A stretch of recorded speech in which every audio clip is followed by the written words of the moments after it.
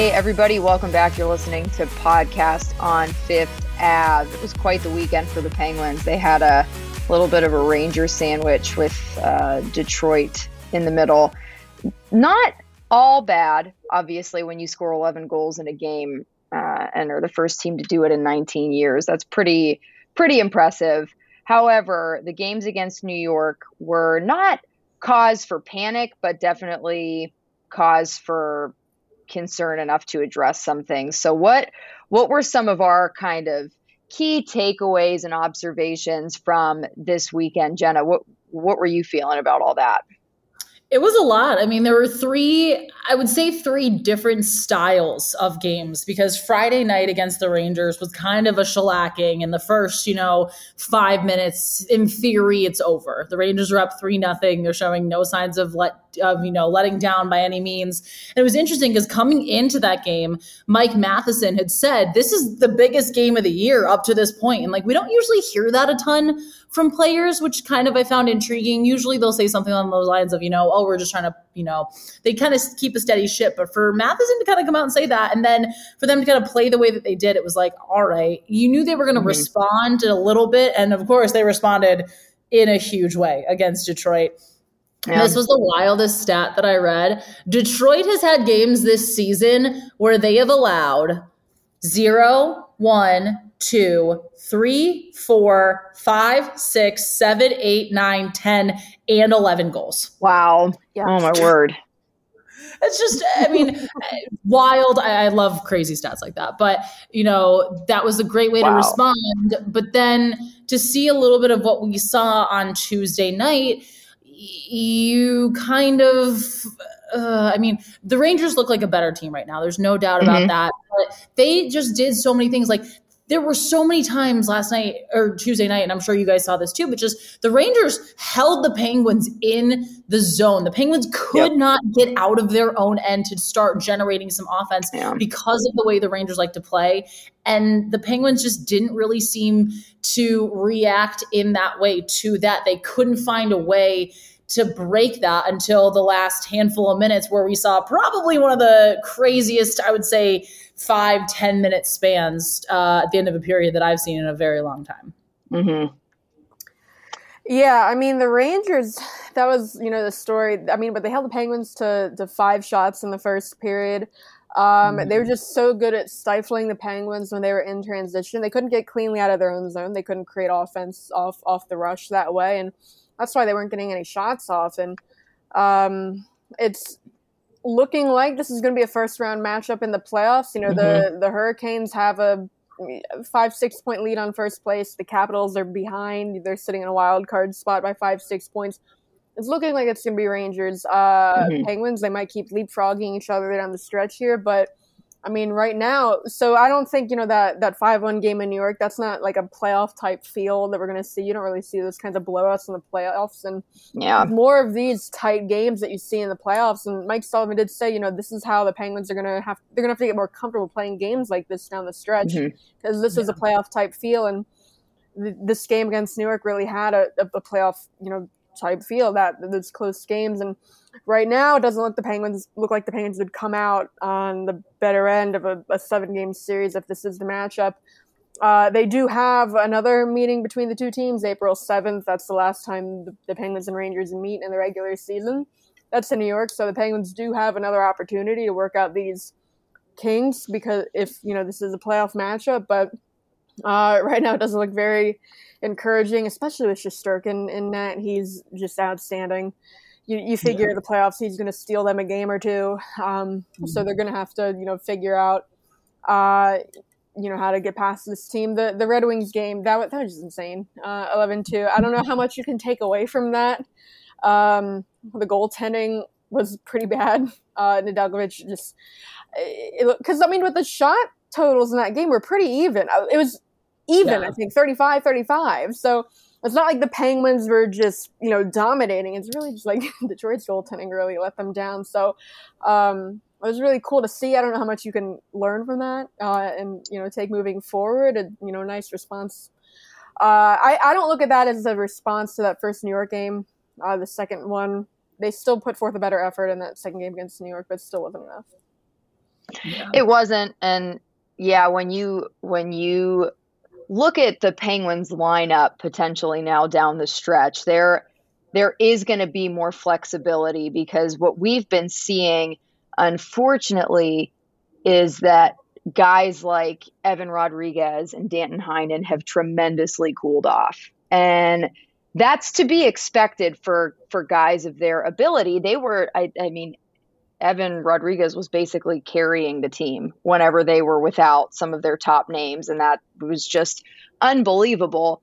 But having those lines the way they were set up, not that negates the way that the Rangers played, because they absolutely did dominate the Penguins. But now that guys like Jason Zucker and Brock McGinn are getting healthy again and returning to the lineup, that will allow a little bit more depth to return to those bottom two lines and take some of the pressure off of Evan Rodriguez, because he really looked kind of like a fish out of water more than once in the second game against New York. Unfortunately, his decision making was just suspect, and I think we saw that with a lot of guys. But yeah, Shesterkin is going to be their biggest problem. He's playing so phenomenally well, and it could potentially come down to a battle of the goaltending in that series, which would be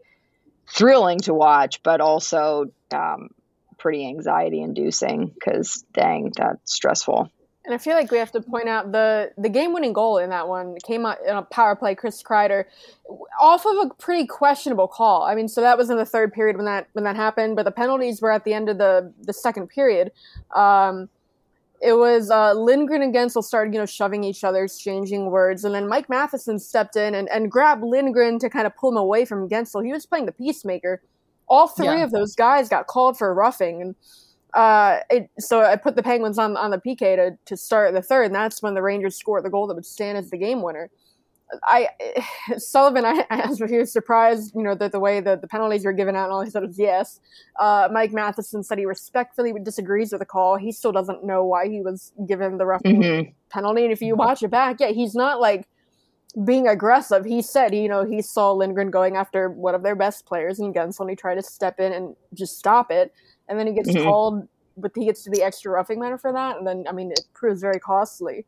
So that's kind of a sucky way to lose that game. But yeah, we mentioned it before. The push at the end, very encouraging. Penguins were dominant. Gensel had two really good chances, but he was, robbed by Shesterkin. Raquel looked good in that stretch too at the end, and he had one of the saves of the game when they had the extra attacker out and Jarry was out, that the cage was empty. It was, I think, Kreider that took a shot, and he dropped to block it. I saw on Instagram he had a bruise on, I think, like his ribs after from blocking that shot. But just a lot of encouraging things to take away from the third period and that push. But that's the kind of effort they're going to have to put forth moving forward to beat this team. Yeah, and you heard them talk about that too. They said that they need to kind of harness that for the full 60 minutes, which I feel like we have talked about a little bit. And again, they talk about that Tampa Bay game as kind of the blueprint game they want to play. If you play a game like that, and if they consistently can play that, not only for a full 60 minutes, but in a 7-game series that could realistically go 7, then absolutely you have to love their chances. But how can they play that type of hockey for a full 60 minutes for a full, 5, 6, 7-game series against a very talented Rangers team with a goalie that's very difficult to beat? Although, the easiest way to beat him is just continue to put pucks on net. That was something, listening to the radio broadcast on my way home from work last night in the beginning of the third period, like that was, shout out to Phil Bork, but that was all he was saying. He's like, just put pucks on the net. That is how you beat this guy. Get those chances, shooting off the pads. You see that a little bit too, but you can't dump the puck in against a team like the Rangers, because Shesterkin loves to play the puck. You can't dump it in and expect that you're going to get there before he does sometimes, because that's just not the style that he plays in. But, seeing them as frequently as they are in this short period of time, I think really does kind of help the fact that is a team they're most likely going to see round 1.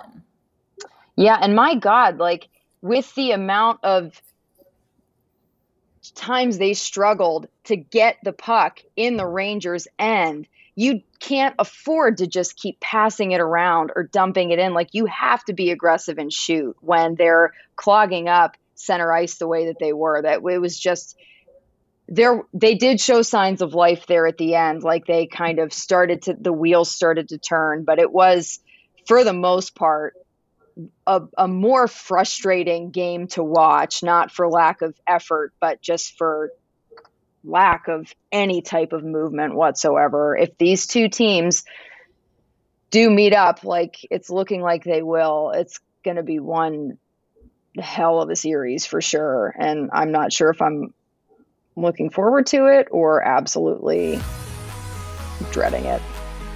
I don't know. Stands to be determined. Why don't we take a quick break and we'll be right back.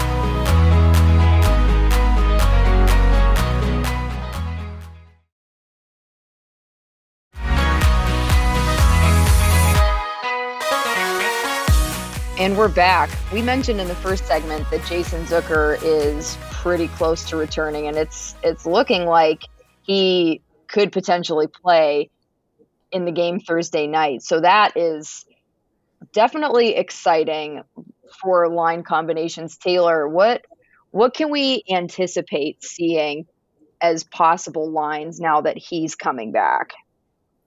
Yeah, so it seems like he will play in both of these games, Minnesota, Colorado. That would be my guess based off of Wednesday's practice. Sullivan said it'll be a game time decision. I feel like that usually just means he's going to play. Sullivan never tells us when a guy is actually just going to return. But yeah, he's been full contact for 2 practices now. He took line rushes, power play, so it seems like he's going to be in. And the line combinations they used, they put Zucker on the second line with Malkin on the left wing, shifting Raquel over from left wing to right wing, which is something Raquel can do. We actually talked about that when Raquel came in, that Zucker, Malkin, Raquel is the line combination we might end up seeing, and that's what they did. So Rust was moved back up to the first line, his normal spot, bumping Evan and Rodriguez down to the third line with Carter and Kapanen, bumping Dayton Heinen down to the fourth line, and bumping Radim Zahorna out of the lineup. So, first impressions, this is a pretty deep lineup as far as forward lines go, and they can get some real depth scoring out of all of these 4 lines. And but yeah, the Zucker, Malkin, Raquel line is the one I'm most interested in seeing how those guys fit together. And it's funny too, because everybody seemed to, or at least the reactions I was like seeing today, where it was like, oh my gosh, removing Raquel, like, oh, panic. Like, this is what he does. He's such a versatile guy. He is that type of player. That was one of the reasons they brought him in, was because he can play on both wings. And he even talked about it. Was that today? Yeah, he talked about it today. I don't know. He talked about it a couple times. Yeah, it's something to do. Yeah, it's something he can do. And he kind of says, you line up that way when you're doing faceoffs and stuff, but then with the game flow and with the way that things move, like, you're moving around, you're shifting, you're not like stagnant in that one area. So I think, for people pressing the panic button being like, oh my God, you're taking this guy off his natural side. It's like, he is so versatile and talented that he can play both and play both with ease. I don't think he has a natural side. I think people have like PTSD from the Jarome Iginla trade when the Penguins brought him in, he had an established position. The Penguins, Jan Bylsma, put him on his offside and it didn't work, but they stuck with it. This is the complete opposite of the Jarome Iginla situation. Raquel can play. He started out as a center. He hasn't played center in a couple of years, but he's played left wing and right wing pretty extensively with Anaheim. And he's had success on both. It's not just that he can do it; he's good at it. When he had the back-to-back 30-goal seasons, he was mostly a left wing. He had been playing mostly right though this season in Anaheim with Zegras, and I believe Milano was the one on the other wing. And he was on pace for a 20-goal season, minimum, playing on the right. So it's something he can do. And like you said, he said that today, that it's not something that he thinks is even going to affect that much, because it's really just the face-offs. And after that, they're really just reading off of each other and moving around. It's and something Sullivan said too about, when they're looking for players who can play with Malkin, he wants them that can go to the net and, provide those screens, but then also look for rebounds and deflections, stuff like that. Because then, it encourages, someone like Malkin to shoot more and, get more to the net when there's a better chance of a payoff. And Zucker and Raquel are both guys that do that. That's something that stood out about Raquel to me through these first couple of games, just his ability to go to the net. I mean, when he's on the second power play unit, he does that. Looking for redirections, looking for deflections, providing screens. So these guys have the attributes of wingers that can fit with Malkin.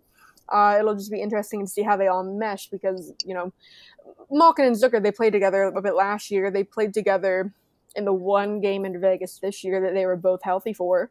Didn't have much overlap when they were both healthy, but so it'll be interesting to see how Malkin fits with both of those guys and how they work with each other.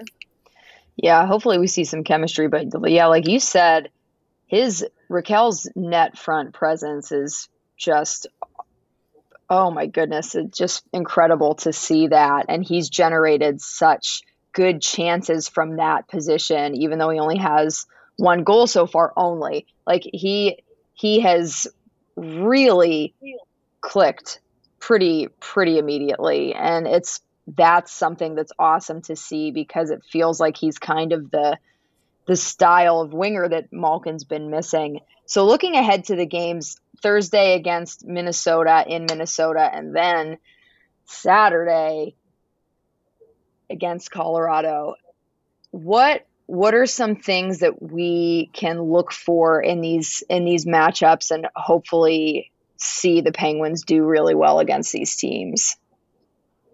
Yeah, I mean, No, go ahead. I was going to say, these are two of the top teams in the West.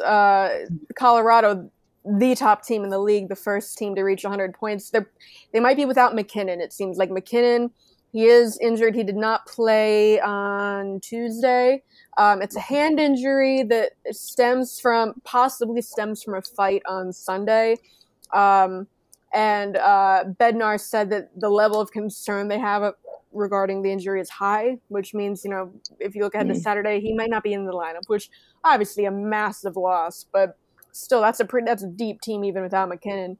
The Wild, I believe they sit third in the Central right now. Second in the Central, third in the West. So another top team, and now they have Fleury. So you have to figure they're going to face Fleury, which should be interesting. Mm-hmm. We talked about it before how the Capitals wanted to acquire Fleury, but Fleury kept saying no.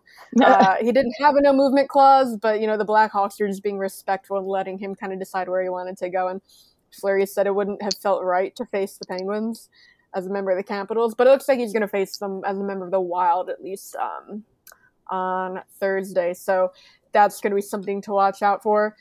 Fleury, obviously, but yeah, these are going to be two more playoff type games for the Penguins, which is going to be really good practice down the stretch because as we're less than a month left in the season now. So wow. Yeah, these are going to be two real big tests. Mm-hmm. It's crazy because if you look at their next 14 games, the way there's almost like a definitive split, the next 6 in a row are against playoff teams because you face Minnesota, then you face Colorado on the road, then Colorado comes home, then you see the Rangers again, then you see the Preds, if I'm doing the math right, something along those lines. But then on the back half of that, and granted, then, we're in mid-April at this point, but then you face, I think the 3 of their last 8 after that are only against playoff teams. So you face it's a back-to-back or a home and home with Boston and then Edmonton. And even Edmonton, are they still on the bubble? They're teetering right around. They're 3rd or 4th in their division. So there's a drastic line here. But this is something they wanted to say that they wanted to see right now. You want to be playing these types of games. You want to be facing these types of teams as you move down the stretch. Because when you play teams like this, they can expose things that need to be exposed before it is do or die. And it's really helpful for them to get a handle on what needs to be addressed come end of April, beginning of May, because that is rapidly approaching. I can't even believe that we're already at this point in the season. That's just nuts that we're talking about playoffs. But yeah, this next little road trip is going to be a whole lot of fun, watching them face off against Fleury and then take on the best team over in the West. It's going to be a lot of fun, and we'll see what they can do with that. Yeah. It's going to be interesting to see which games Casey DeSmith gets in just this last month, because, you can't ride Jari for the last month of the season. DeSmith's going to have to get in some of these games. And the level of difficulty in the schedule, it's going to be, tough. I think the only back-to-back they have is, Philly and Detroit, and that's one that, put Casey DeSmith in for both of them. They're going to win. But some of these tougher games, they're not back-to-back, but you're going to have to get Casey into some of them. And that's another one where, it might expose, what they have. Backup goaltending, it's been up and down all season. He's had a couple of stretches where he looks really good, and then some were really struggling. But, once the Penguins are, healthy and everyone's on off LTIR, they don't have room to carry around like Louis Domingue. So that's something you can rule out, where they bring up Louis Domingue, let him get in some of these games to see what they have. They're going to have to, ride with Casey for some of these games. It's just going to be interesting to see how they decide which ones do you put them in. Yeah. And also coming into the Minnesota game, Minnesota's won 7 in a row at this point. So this is they're riding the hot hand, but also it's kind of one of those, okay, if they're looking, they're looking really good, but also at some point you have to lose. Yep. I think so. Logic, stands to reason. But yeah, it'll definitely be wild. Why don't we take another break and we'll be right back.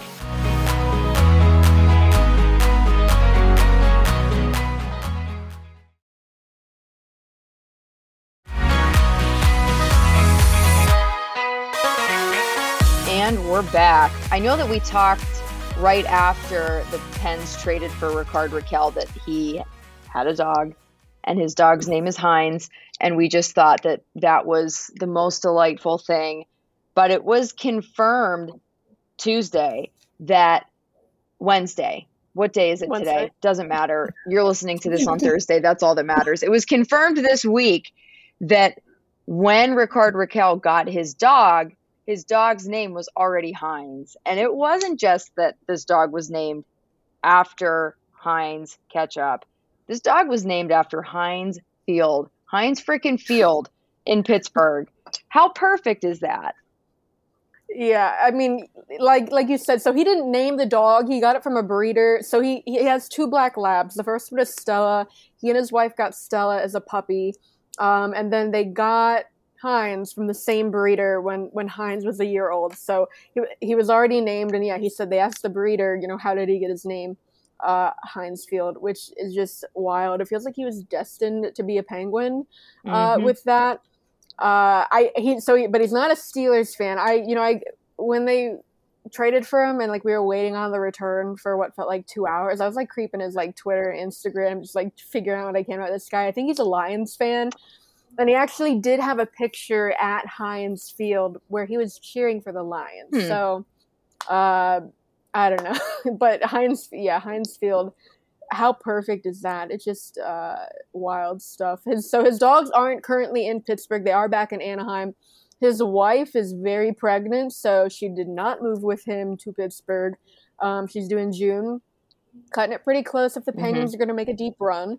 If they play the Rangers, I'm sure he'll be back in time. But that's where, the dogs are right now. But he said he hopes Heinz can join him one day. So if he resigns, maybe Heinz can visit Heinz Field.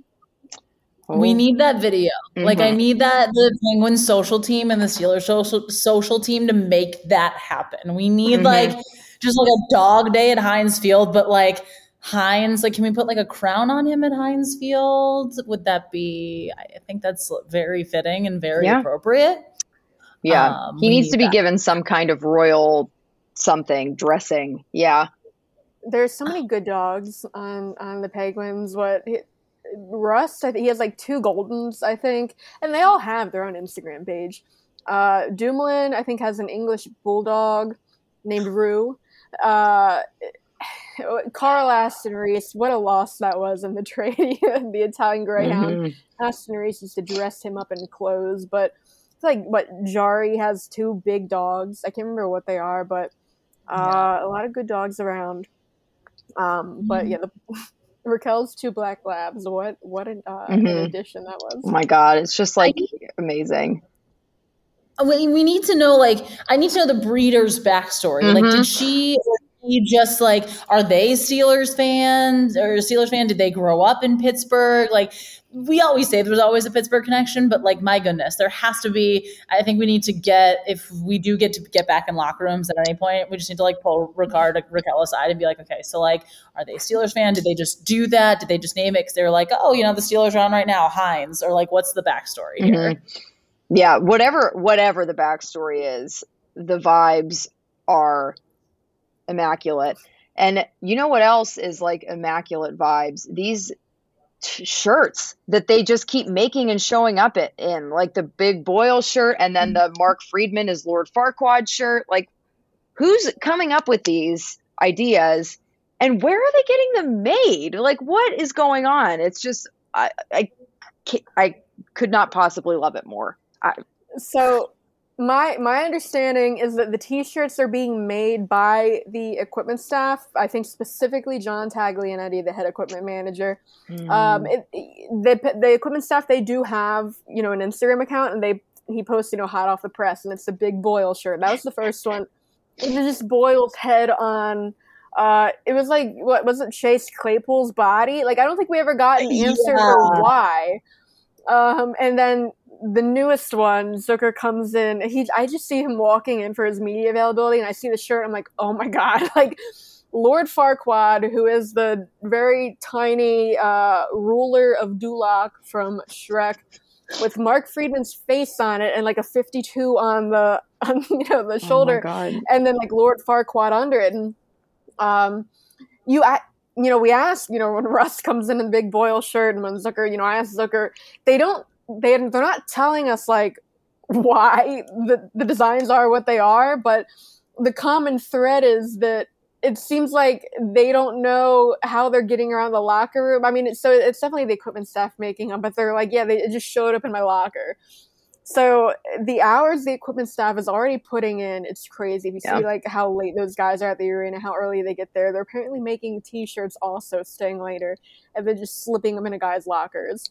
I know Russ with the Boyle one, he's I had to get my hands on one. So it's not every guy gets one, but oh my goodness, if you're lucky, I think it shows up in your locker. I did see on Wednesday, John Taglianetti, he was wearing one of the Lord Farquaad shirts on the bench of practice, which further supports the idea that, these are coming from him. Oh, I love that. It's an incredible shirt. That one alone, I think, Big Boyle was amazing. This one just is that next notch up. It's everything about it is just perfectly on brand. Yeah, and the more answers you get or don't get, the more questions you have, because really... the inspiration behind that, whatever genius mind it designed or dreamt that up, was that a fever dream? Was that something that came to somebody in a vision? Mark Friedman on top of Lord Farquaad? I would love to know how that idea was birthed, because it just, how and why, but thank you. I just feel very blessed. We're all blessed. I do think it's funny, when, Friedman comes in, obviously there's animosity between him and his Flyers teammates, and, fans ask, I get comments on stories and on Twitter, how do the Penguins teammates feel about Mark Friedman? Do they get along? Do they like him? Is he actually a jerk? And I think, Zucker coming in with wearing a shirt with Mark Friedman's face on it kind of answers your question. They love him. Yeah. You ask any of them about Mark Friedman, it's they smiled. Tristan Jarry, on his own, says he's a great teammate. So I don't know what happened in Philly, but they love him so much in Pittsburgh that they put him on a T-shirt. So amazing. John Marino's favorite teammate. Yeah, John Marino's favorite teammate. Or sorry, favorite hockey player. Not even favorite teammate. Favorite hockey player. You're right. How can you forget? Yeah, I don't know. The T-shirts. The first T-shirt, though, remember the Stick Boy T-shirt? That was last season. The way this started, the T-shirt, printing business started. That was when Crosby broke his stick, and the equipment got tagging that he made the handoff right to him, and then he scored with that stick, and it was on Sports Center, Top 10, ESPN, whatever, and then the Penguins were all wearing T-shirts with like a silhouette of that moment that said Stick Boy. And I believe that came from the equipment staff making their own T-shirts. But so that's how that started. So this does go back to last season, but it's just on a new level this season. I'd love to see what teams always come out with playoff shirts with weird, designs. Mm-hmm. I'd love to see what the seasons are, because I don't know how they come up with these. Yeah, I just can't wait for them. I hope they keep doing this for the rest of the year, maybe for the rest of ever. If they could just keep this up, that would be fine by me. Love that.